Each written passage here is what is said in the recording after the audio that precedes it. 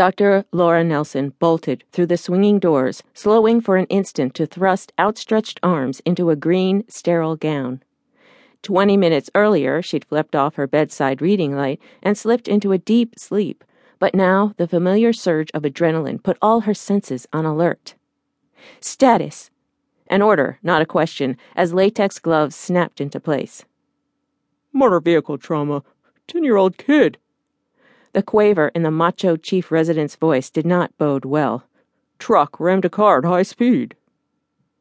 Laura pivoted toward the small patient centered under the glare of the operating room lights. What she saw made her heart quicken. Not waiting for the nurse to tie the back of her gown, Laura rushed to the central position at the surgical table. And the ashen faces of her team told her that the child was in dire shape.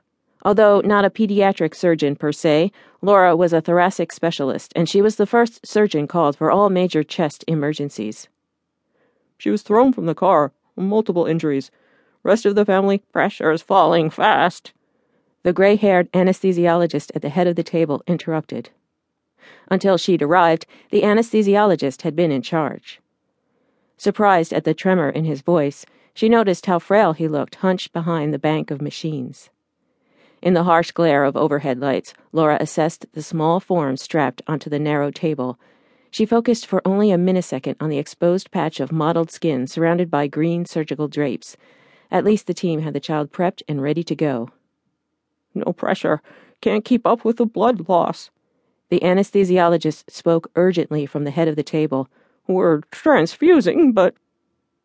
Then Roxanne, the scrub nurse, motioned toward the foot of the table. What Laura saw there made her gasp. The drainage bottle? Full? That's way too much blood for a child this small. Holy shit! Where's it coming from? 2 chest tubes in, the anesthesiologist reported. Neck's immobilized, but the spinal cord's transected at C6. I'm ventilating her. I'm ready. We're going in now. Roxanne slapped the scalpel into her hand, and with no hesitation, Laura excised the child's thin chest straight down the middle. Urgently, the surgical team dissected tissue while swabbing the operative field with gauze patches, as Laura quickly cut through the sternum with a scissors-like instrument, then pushed aside the tissues that separate the sternum from the heart. The room was silent except for the rhythmic heaves of the ventilator and whooshing of gases from the canisters. Nobody's favorite music blared. There was no bantering, just quiet until Laura spoke. Bright red blood. Got to be arterial, pulsatile, but not spurting. Her voice sounded steady, but her heart was pounding. Anger started to creep into her consciousness, but she shoved it back. She had to stay focused. Have to isolate the source and patch it. I just hope there's time for this. Pressure? None. The voice at the head of the table faltered as the anesthesiologist cleared his throat. And the EKG's erratic. Did anybody detect evidence of a penetrating injury? Laura asked. Hemostat in one hand and forceps in the other, Laura tried to find her way in the bloody surgical field. She had to find the source of this catastrophic bleeding. She could feel beads of perspiration forming on her forehead. Something unusual was happening here, and she couldn't find it in all this blood.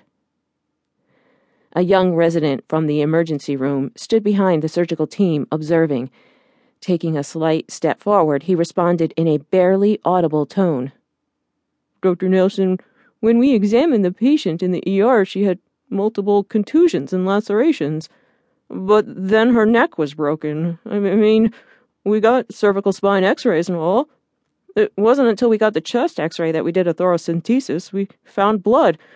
We put in chest tubes, but... Wrong priority, Laura snapped, shaking her head.